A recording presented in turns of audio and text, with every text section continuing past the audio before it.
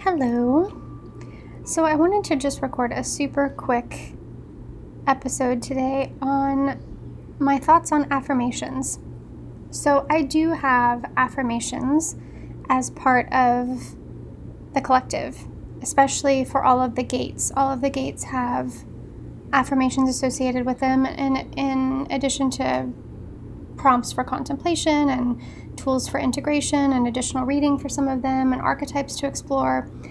And I wanted to just share a bit about my thoughts on affirmations because I think they can be problematic, and I try to phrase my affirmations in a way that is something that we can believe, like I am open to abundance, or I find truth in stillness, rather than being like, I am abundant, I am healthy, I am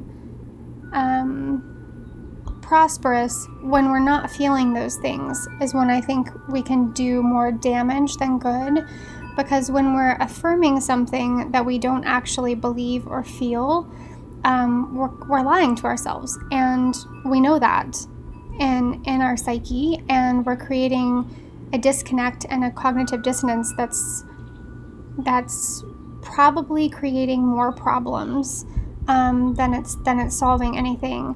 If we're constantly repeating something that we don't believe, then we're actually constantly reinforcing the way that we feel about that thing. So the universe responds to how we feel, not what we say. And if you're saying I'm abundant, but then when you say it, your body is like retracting in disbelief in even minute ways, you're actually reinforcing scarcity.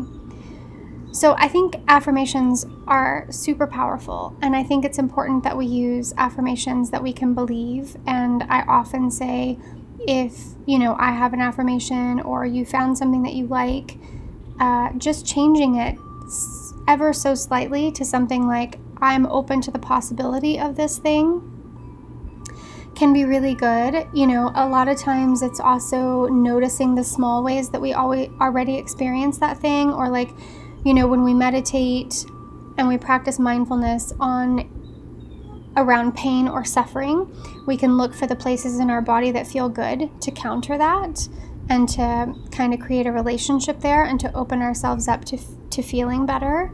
And one of the ways we do that is to put our focus on something that feels good, or something that feels neutral, something that doesn't feel acutely in discomfort. And so that's an example of like maybe how we could take an affirmation and look for the small way that we feel that way already. Like if you're trying to cultivate freedom in your life, what are the small ways that you already feel free, or what are the small ways that you already feel abundant? But just saying I'm abundant when you don't feel abundant is gonna create problems. I also really like tapping in the sense that, and that's also how I like to use affirmations.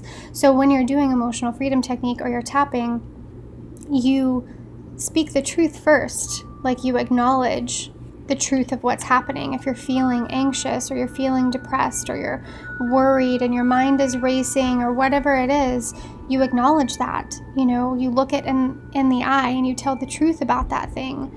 And then you can start to shift towards the more positive affirmations. But I really love, like, if you're going through the collective and you're reading some of the affirmations and one of them feels triggering to you, like, oh no, that can't be possible for me, or I don't believe that, and it's something that you want to cultivate in your life, then using affirmations that we struggle with believing while tapping to overcome that disconnect can also be really helpful. It can also be helpful to just like recall the times in your life when you did feel that way. If you're trying to, psych yourself up for a business interview or something, what are the times in your life when you fucking nailed it, and how can you blow that up and amplify that? How can you focus on the ways in which you are already doing, that thing is already happening in your life and working right now? And yeah, just utilize them in kind of the way that they're intended, which is not to try to pull one over on yourself, but to lean in, to to what you want to create in your world and what you want to cultivate and tend to and steward.